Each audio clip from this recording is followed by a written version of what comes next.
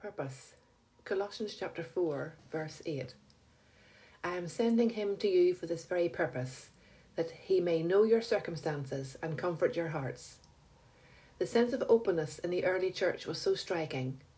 There were no divisions, and the Christians shared with each other sacrificially and continually as there was need. Paul is sending Tychicus to the church in Colossae to find out what they need and to comfort them in whatever way they need to be comforted. He did not trust to hearsay, but sent the trusted Tychicus to help and support. There was complete lack of suspicion as they all suffered for the sake and witness of Christ. Perhaps today our problem is that we are too comfortable and feel we can always meet our own needs. There is lack of doctrinal and spiritual unity, and everything has become fragmented because of the prevalence of the falsehoods and fake teachers that have infiltrated the Church of Jesus Christ. There are names that name the name, but are not like the name. Paul was so like Christ that it was easy to trust him and what he said. He is vindicated by the Spirit of God, and his word remains with us today. His first interest was the Christian people in the individual churches, and everyone could see it because of the kind of life he led. His sacrifice was as the obedience of Christ, who gave it all for our sake. Today we have many who feather their own nests and take from the saints of God, leaving many in hardship while they live privileged and well provided for lives. This should not be.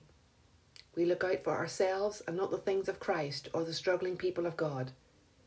Church money is spent on fixtures and fittings and salaries, and members suffer in low-paid work and are barely able to meet the temporal needs of family.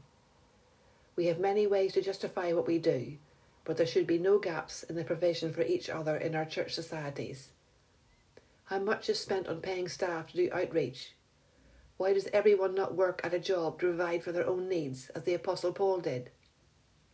Why is there one privileged person who must be supported by others who do church work? It has a negative impact on the fellowship and a disempowering effect on the body of believers.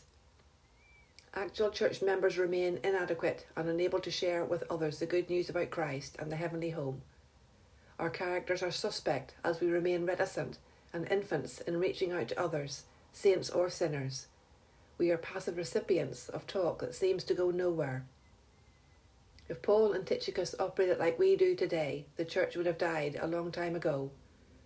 There is a distinct feeling of winding down and a terrible apathy about spiritual issues in too many places and in too many Christian lives. We are accountable and we are failing the younger generations.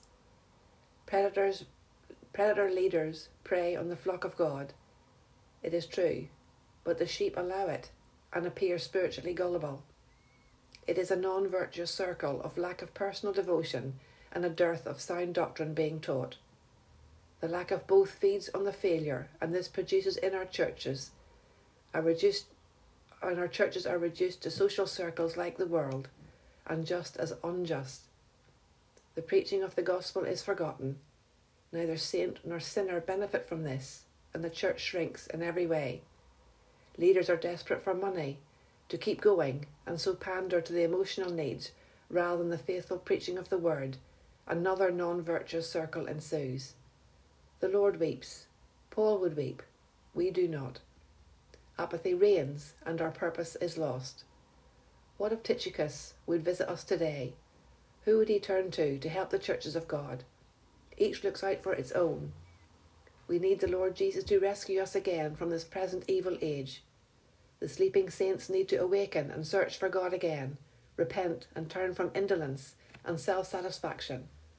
We need the honest and open preaching of the eternal good news that transforms lives and turns our hearts to the Lord for good.